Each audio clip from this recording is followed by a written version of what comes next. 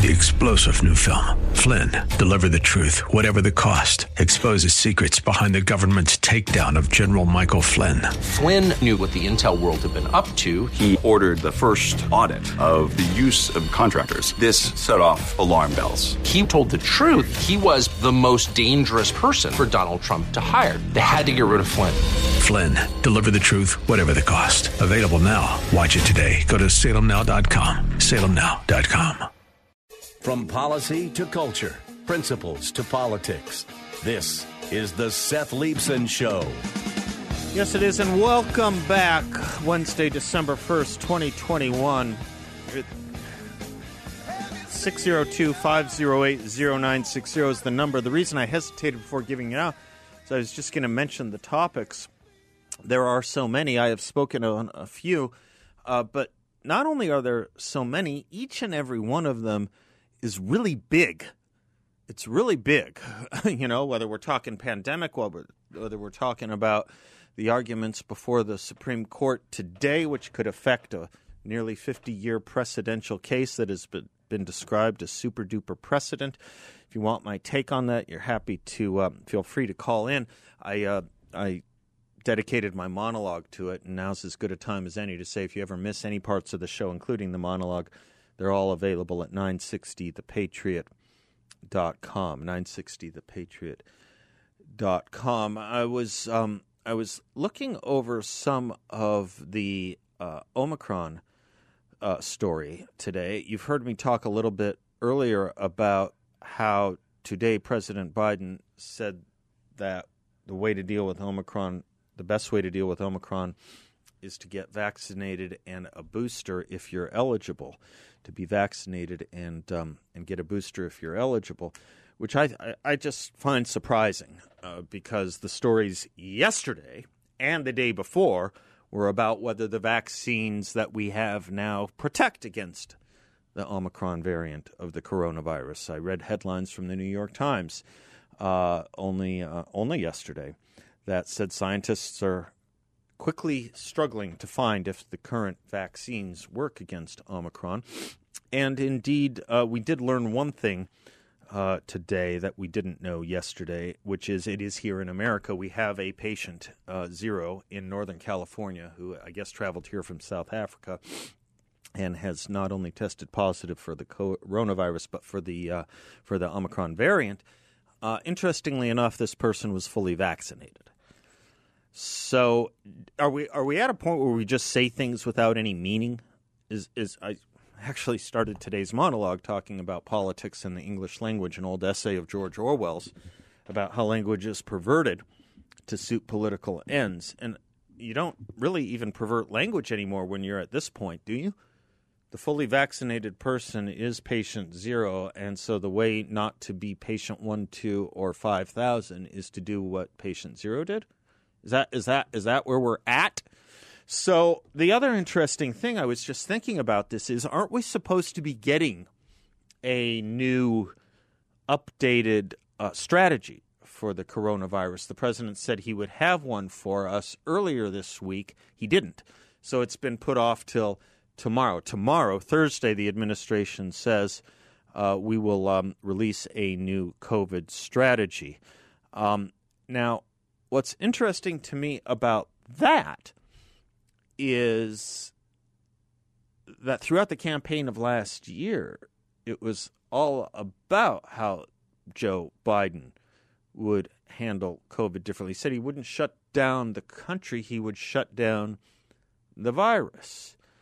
He said anyone responsible for 220,000 deaths should not be the president of the United States, which was the number of deaths at the time when he said that. He's presided himself over 400,000. So do the words mean anything? But more important to that question is why people hang on to these words, why they take them seriously, why they believe it. I was looking at what Joe Biden's plan was when he was campaigning, when he was going after Trump on the coronavirus.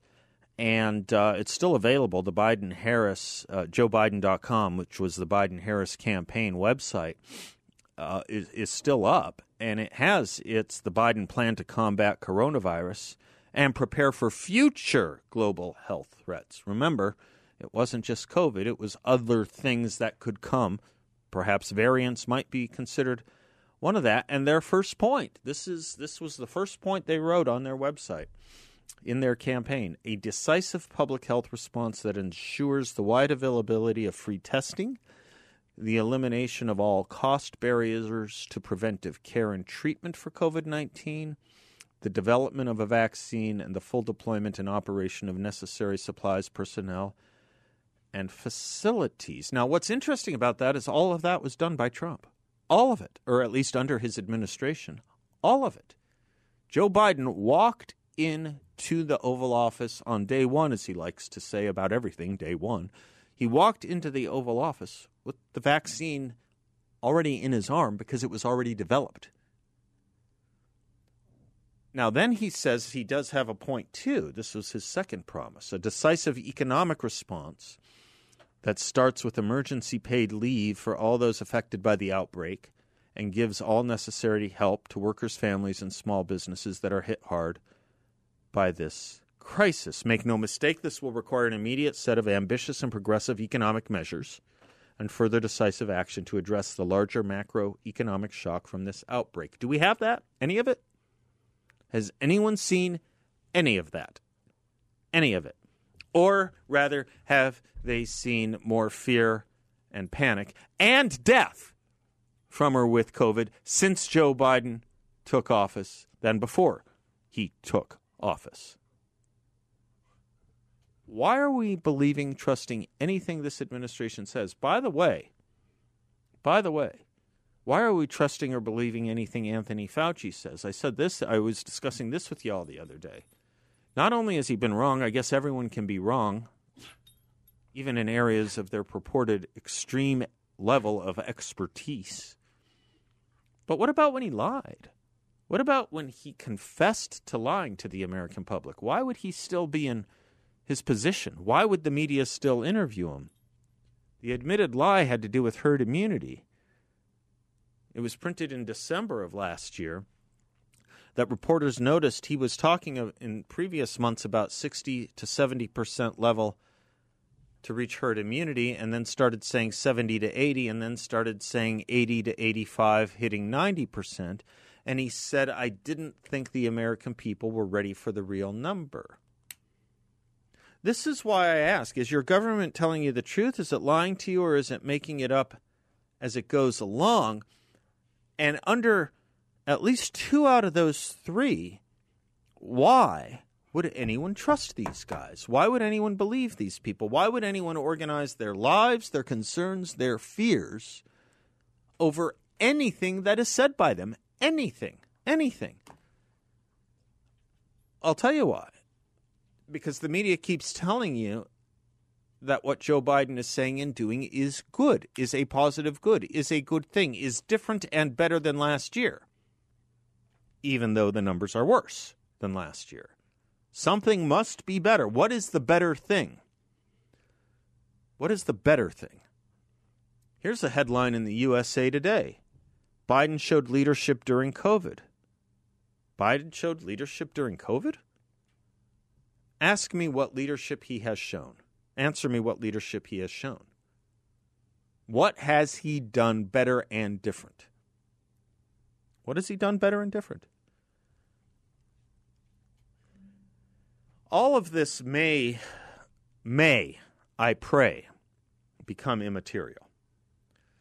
Why? Our friends over at Issues and Insights may be a little optimistic, maybe a lot optimistic, but I hope they're just right. I'm not sure that they are.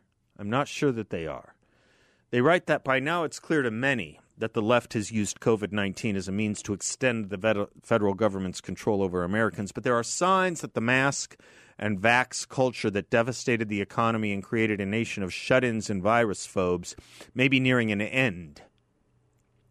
President Joe Biden has insisted that Americans must be vaccinated to protect against the spread of new variants of the virus. He even tried to mandate it for private businesses with more than 100 workers and for federal health care employees, but not so fast. just this week, 2 days ago, responding to a lawsuit brought by Missouri and 9 other states, a federal district judge halted, obviously temporary, pending Supreme Court review, halted the vaccine mandate for healthcare workers at Medicare and Medicaid-affiliated facilities. Let me tell you a little bit more about all that when we come back. It may be an interesting case where the Constitution and the courts are, for the first time in a long time, ahead of the policy and the politics, which is where the Constitution and the courts should be, as I say, but haven't been. We'll see. I'll tell you more. We'll be right back. Welcome back to the Seth Leibsohn Show. That's Leon Womack and Willie Nelson. Just a beautiful, beautiful duet. This is an interesting story. I don't know where this goes. This is Alec Baldwin, I guess, sat down for an interview with ABC's George Stephanopoulos to talk about the shooting that took place on his film set. And he says to George Stephanopoulos he didn't pull the trigger. Now, this will air, I guess, tomorrow night. So we don't have the full context of what did take place here. But he didn't pull the trigger. That would be completely and totally new information, wouldn't it? And it will be interesting to see how he gets there. It's interesting to me that Alec Baldwin, any actor would be in the news for what took place on the set at Rust. Obviously, any person who was killed on a set would be any famous person on that set would obviously be in the news for it. Alec Baldwin is naturally in the news because someone died on a set he was working on and producing and in charge of and starring in. We thought he was the one who pulled the gun. The gun was for him, pulled the trigger on the gun. The gun was for him, for his use, for his character's use. This would be new information, but that we'll figure out, I guess, after tomorrow when we get the full story of who actually did pull that trigger. Keep in mind, as others have pointed out, it couldn't have been done accidentally in a certain sense. It's the kind of gun that's known as a single action gun, which requires pulling the hammer first and then pulling the trigger. It's not the kind of gun that you can just pull the trigger and it works. You have to decidedly engage in 2 volitional acts, pulling the hammer and then pulling the trigger to get the gun to go off. So it takes 2 volitional acts to fire that kind of weapon. The bigger question is, why is Alec Baldwin so big in our culture? Why is his Instagram account so busy? Why are his political statements deemed so important, as if they seem to come from Mount Olympus? Why do we invest so much into what Alec Baldwin has to say or had to say about anything before this awful tragedy took place on his movie set? It's something we've done with celebrities for a long time, but very few I can think of, who have occupied so much political and policy space as Alec Baldwin. Now, I haven't done a search on him. I don't really. Maybe I will on the break, in case I have to issue some kind of correction here. But does anyone who quotes, cites, thinks about, talks about, repeats, or follows Alec Baldwin have any idea what his level of expertise on anything he spouts off about is? Does anyone have any understanding? I had a we can do this in our politics on our side too. This is important. Let me leave Alec Baldwin. You take my point. Let me leave Alec Baldwin for the time being and make a much more important point for all of us, especially as we're watching political season begin in earnest with primary campaigns, campaign ads, certainly interviews. I'm doing some on this show.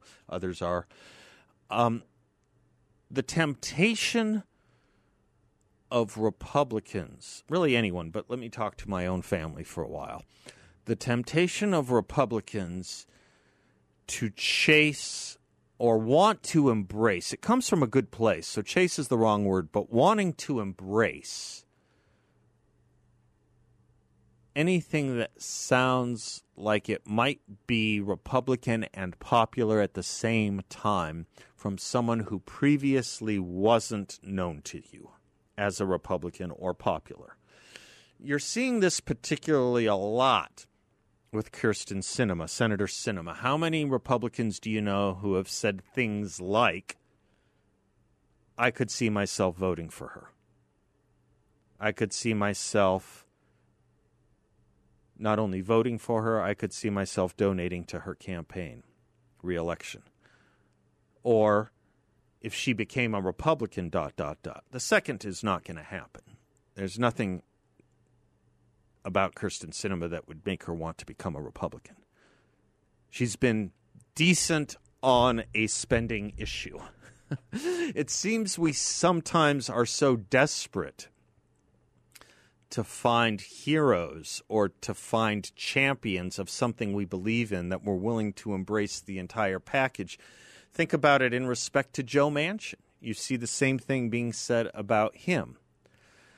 You saw a little bit of this. Maybe you'll see it again more. You saw a little bit of this after Tulsi Gabbard left the Democratic primary field running for president and got a lot of attention on Fox News because she was willing to take on some of the Democratic Party's shibboleths. Indeed, the first one she took on was Hillary Clinton. The second one was Kamala Harris. And she said a few different things from most Democrats in subsequent interviews. And there was an embrace. I want to issue a warning about this. I want to issue a warning. And maybe this is a good way to play it out. And if you think I'm wrong, please do call me.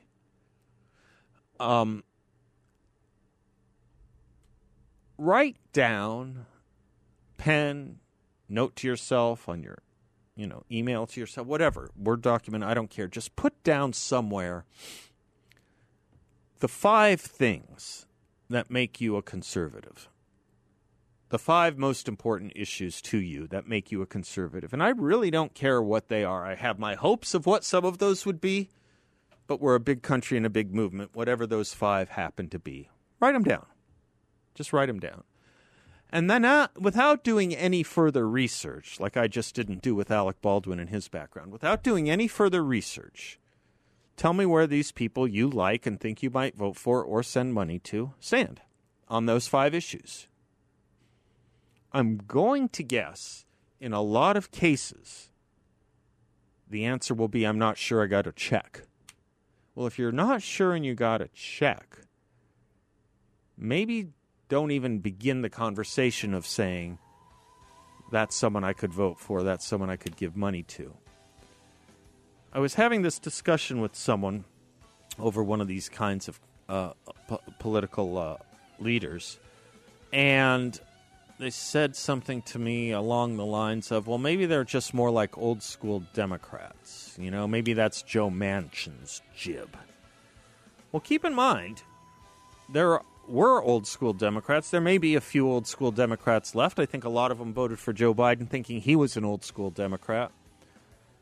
But when those old school Democrats were around, it's not as if there weren't Republicans that were around too. You know who those Republicans were? Barry Goldwater and Ronald Reagan. They were the ones challenging those old school Democrats. Think about that. Who would you have voted for? Who would you have sent money to in those days? It's worth considering. We'll be right back. Welcome back to the Seth Leibsohn Show. The father, it says here. The father just left Rittenhouse protest. The father. Welcome to the father. Who is the father? The father is Ryan. I just call myself that, but because I'm usually talking about father's rights and parental rights issues, a lot of people just call me that. Tell me your first name again. It didn't come through very clearly. Ryan. Thank you, Ryan. Yes, you bet. What's up? So, just leaving the Kyle Rittenhouse protest / counter protest on ASU. Tell me about it. I don't know about this. Tell me about it. I was in meetings all morning, so I apologize. absolute inspiration, especially considering it was just thrown together at the last minute. So this was a rally at the ASU campus on behalf of Kyle Rittenhouse remaining a student there. Is that what the event was? Well, they were having a protest to make sure he could never be there, and so we had a counter-protest against that. Okay. And they've been organizing for a few days. We had like 24 hours. TPUSA, Turning Point, God bless those folks, Charlie Kirk. They got some folks down there, and a lot of Kerry Lake folks down there. But the good news, Seth, and I mean this, wait till you see the videos tomorrow. We outnumbered them. On ASU, right out front of Gamage Hall. You outnumbered the socialists at ASU? We outnumbered them. Wait till you see the video. It was amazing. Right in front of Gamage Hall, we outnumbered them by at least 50% and about 9,000% on passion. We were over-chanting them. They couldn't get their mess. We chased them. They tried to march around campus. Tomorrow you're going to see this video of them marching with the banner. You're not even going to be able to see the banner because what you're going to see is me dancing in front of it like I'm leading a parade singing, "Innocent, innocent." And we took over they tried to do safe spots, take over yards at ASU. Everywhere they went, we encircled them. We drowned them out. They literally ran away with their tail between their legs. It was amazing, right on ASU. Well, I got to tell you, thank you for that report. Ryan, I appreciate it. I have to tell you, the lead group, at least according to the press reports, I've been following up until today a little bit of the controversy over his being a student at ASU, that the lead group, the group leading the charge, wanting him out of ASU, wanting him not at ASU, wanting him kicked out of ASU, is a group called Students for Socialism at ASU. That's the leading group. That's the one that's been mentioned. And, lest we find this word socialism so overused, so normalized, I want people to understand what we're talking about here. So, blessedly, they kind of tell you who they are. I just want the rest of the world to believe them when they tell you who they are. Because I don't think when they write and tell you and scream at you who they are and what they believe, that they're lying. Go to their Twitter account, which has grown, by the way, the last week. I've been monitoring it. Go to their Twitter account, Students for Socialism at ASU. They tell you who they are. I'll tell you what they write. In their headline, in their description, in their biography of their Twitter page. Students for Socialism at Arizona State University is a socialist, revolutionary, Marxist club. Our mission is to end capitalism and fight for socialism. When in the history of the world have you ever found a revolutionary Marxist organization end well? Just take a moment to consider. They are telling you they are a revolutionary Marxist organization. They say it right there in black and white. We are a revolutionary Marxist organization. Name me one that has ever ended well. Name me one that hasn't ever ended in death and massacre and screams. I'm almost tempted, except it makes too much light of something too very serious, too terribly serious. I'm almost wanting to invoke Jeff Goldblum from Jurassic Park. Oh, that's how it always starts, the oohs and the ahs. And then there's the running and the screaming and the blood. But that's fiction. And revolutionary Marxism is not fiction. There's over 100 million souls that died trying to prove it wasn't fiction. That's who's leading this. The second group is Students for Justice in Palestine. I don't know what that has to do with anything. I wonder what those Students for Justice in Palestine believe. I first would love to know what they consider to be Palestine. Second, I would like to know if they're members of any lesbian or LGBTQ groups. Because there's only one country in the Middle East that would allow that group to be alive and operate and organize and exist and probably even give money to. And it ain't in Gaza or the West Bank. I'll say a few more things about this when we come back. We'll be right back. You hear these great songs and then you ask yourself, yeah, we'll start Christmas music here on Monday. But do we want every bumper song to be a Christmas song, or do we just want a little Christmas music?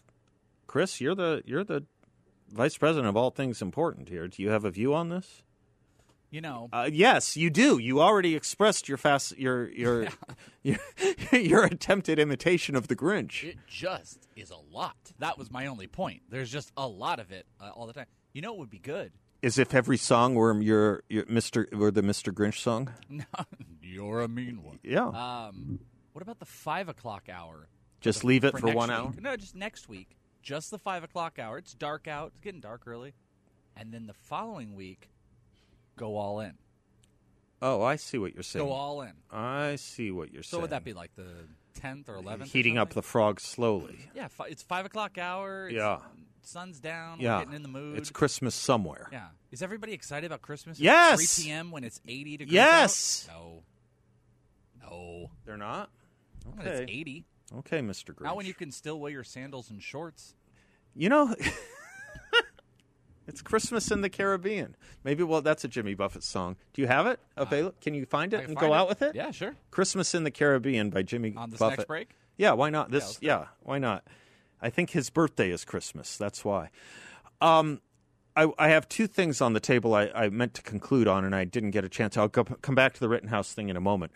Let me clean up the older thing first, which was we talk about how important our votes are. The vote is in this country. We talk about, obviously, an issue that we wished we didn't have to because we wished in a better time we wouldn't have to. But we talk about election integrity.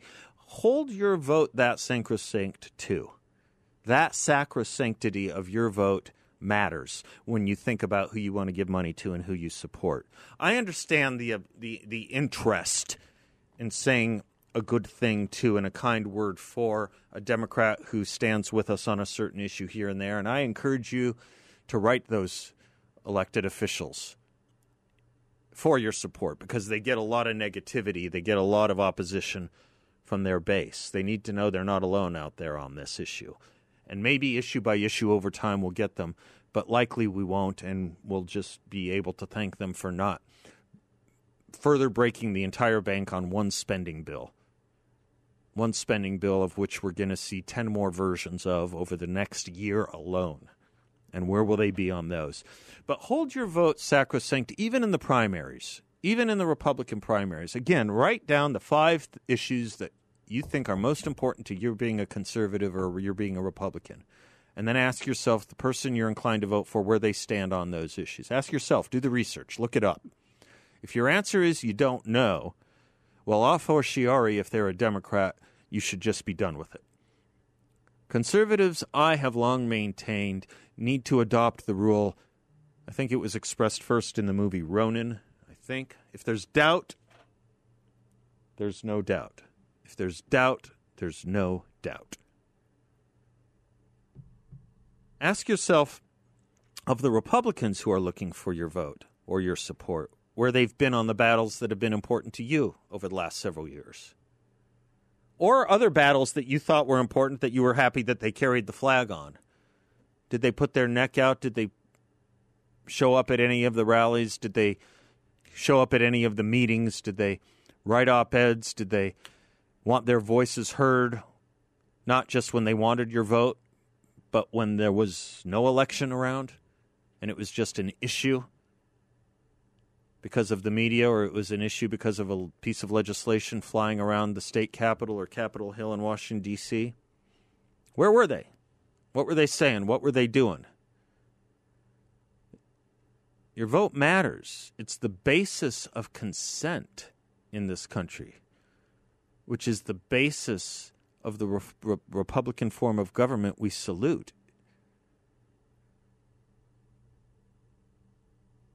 Which is why, and kind of an interesting, maybe a good segue to this issue with the rally over Kyle Rittenhouse, the dueling rallies over Kyle Rittenhouse that took place at ASU today. Are we laws unto ourselves or are we not? Keep in mind that the rally and the march and the rioting that took place in Kenosha, where Kyle Rittenhouse fired his gun, keep in mind, of the hundreds of people who were at that protest / riot / rally, whatever you want to call it, keep in mind there were hundreds of people there. I don't remember the exact estimate. Somewhere the number 600 sticks in my mind. But there were hundreds of people at that rally, protest, riot, where Kyle Rittenhouse was. Of all of them, the only one exonerated in a court of law for not having broken any laws was Kyle Rittenhouse. The only one. Now, keep in mind, everyone else there was breaking curfew in what was declared a state of emergency. Everyone there was there illegally. The only one who a court of law found not guilty of anything was Kyle Rittenhouse. So there's a protest at ASU to kick him off campus, an effort to kick him out of school at ASU. He's not even physically on campus. There's an effort to remove him from being a part of ASU, Arizona State University. Because why? Well, if you go to the Students for Socialism at ASU Twitter page, they are posting pictures of their efforts, and you see some of these signs, and you see some of what they're writing. And 12 hours ago, they wrote, Rittenhouse's presence on campus will attract other dangerous fascists who now feel embodied by Rittenhouse's acquittal. Dangerous fascists who now feel emboldened by Rittenhouse's acquittal. This is little better than what our Secretary of State currently and candidate for governor currently, Katie Hobbs, said, which is that this decision will empower more white supremacists. Little better. At least we don't have Mr. Rittenhouse's race as an issue with the socialists at ASU. Call them what they call themselves, Marxists at ASU. Will attract other dangerous fascists? Do you know that Kyle Rittenhouse is a fascist? But here's the real question. Why is fascism bad at ASU when Marxism is good? Answer me that. There you go. Christmas in the Caribbean, Jimmy Buffett. That'll help get us in the right mood. All right, I'll close with where I began. On a day like today, given what was taking place in the Supreme Court, everyone says they like Lincoln. Okay, let's like Lincoln. Here's what he said. We hold these truths to be self-evident that all men are created equal. They are endowed by their Creator with certain unalienable rights, that among these are life, liberty, and the pursuit of happiness. This was their majestic interpretation of the economy of the universe. This was their lofty and wise and noble understanding of the justice of the Creator to his creatures. Yes, gentlemen, to all his creatures, to the whole great family of man. In their enlightened belief, nothing stamped with the divine image and likeness was sent into the world to be trodden on and degraded and imbruted by its fellows. They grasped not only the whole race of man then living, but they reached forward and seized upon the farthest posterity. They erected a beacon to guide their children and their children's children, and the countless myriads who should inhabit the earth in other ages. Wise statesmen as they were, they knew the tendency of prosperity to breed tyrants. And so they established these great self-evident truths that when in the distant future some man, some faction, some interest should set up the doctrine that none but rich men or none but white men were entitled to life, liberty, and the pursuit of happiness, their posterity might look up again to that old Declaration of Independence and take courage to renew the battle which their fathers began, so that truth and justice and mercy and all the humane and Christian virtues might not be extinguished from the land, so that no man would hereafter dare to limit and circumscribe the great principles on which the temple of liberty was being built. Keep it a temple. Respect it as a temple. And until tomorrow, God bless you all. Class dismissed. 3-star General Michael J. Flynn, head of the Pentagon Intelligence Agency, knew all the government's dirty secrets. He was one of the most respected generals in the military. Flynn knew what the intel world had been up to. He understood its funding. He ordered the first audit of the use of contractors. This set off alarm bells. The explosive new documentary, Flynn, Deliver the Truth, Whatever the Cost, uncovers the facts behind this scandal. Flynn told the truth. He was the most dangerous person for Donald Trump to hire. I find out the worst enemy that I'm going to face in my life is right here in America. They took my assessment and they wanted me to change it. And I was like, I'm not changing it. They had to get rid of Flynn. With in-depth interviews, archival footage, and never-before-seen personal records of the man behind the headlines. I just felt like I was drowning. Flynn, Deliver the Truth, Whatever the Cost. Available now. Watch it today. Go to salemnow.com. salemnow.com.